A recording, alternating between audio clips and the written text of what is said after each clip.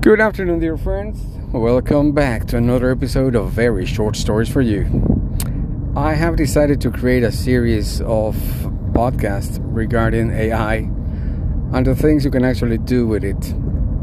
And I want to start by acknowledging the work of many people I follow on TikTok. And I want to name this episode AI is being constantly adjusted. If you follow TikTok, there have been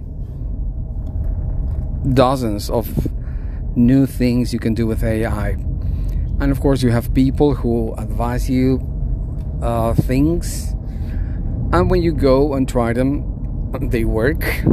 But next time you go, they don't work anymore.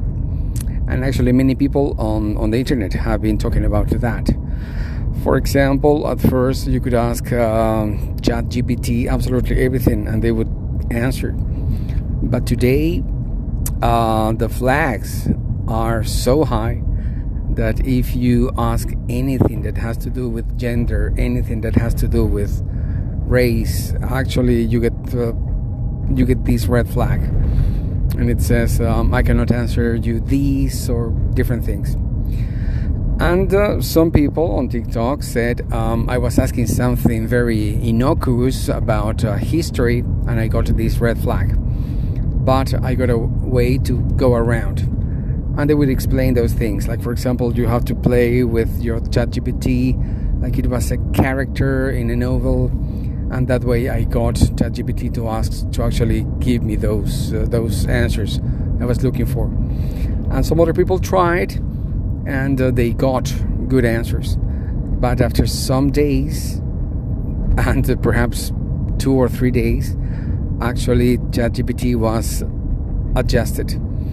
So now it is just impossible to ask ChatGPT to play a character where he can actually give you any kind of historical fact.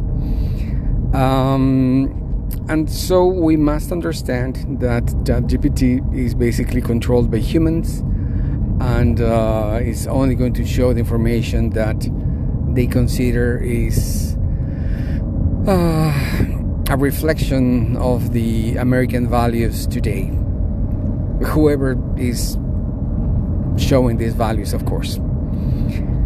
And this brings a lot of debate over what is freedom of speech, what is historically accurate. And actually, if you have the chance to actually ask everything, because if your AI is going to tell you that they prefer not to answer something because they consider it's not part of the ethics or the values of the country, it's actually going to be very biased and segregated information.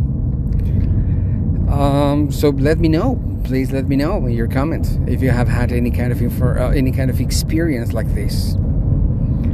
Thank you very much. This was Very Short Stories for You.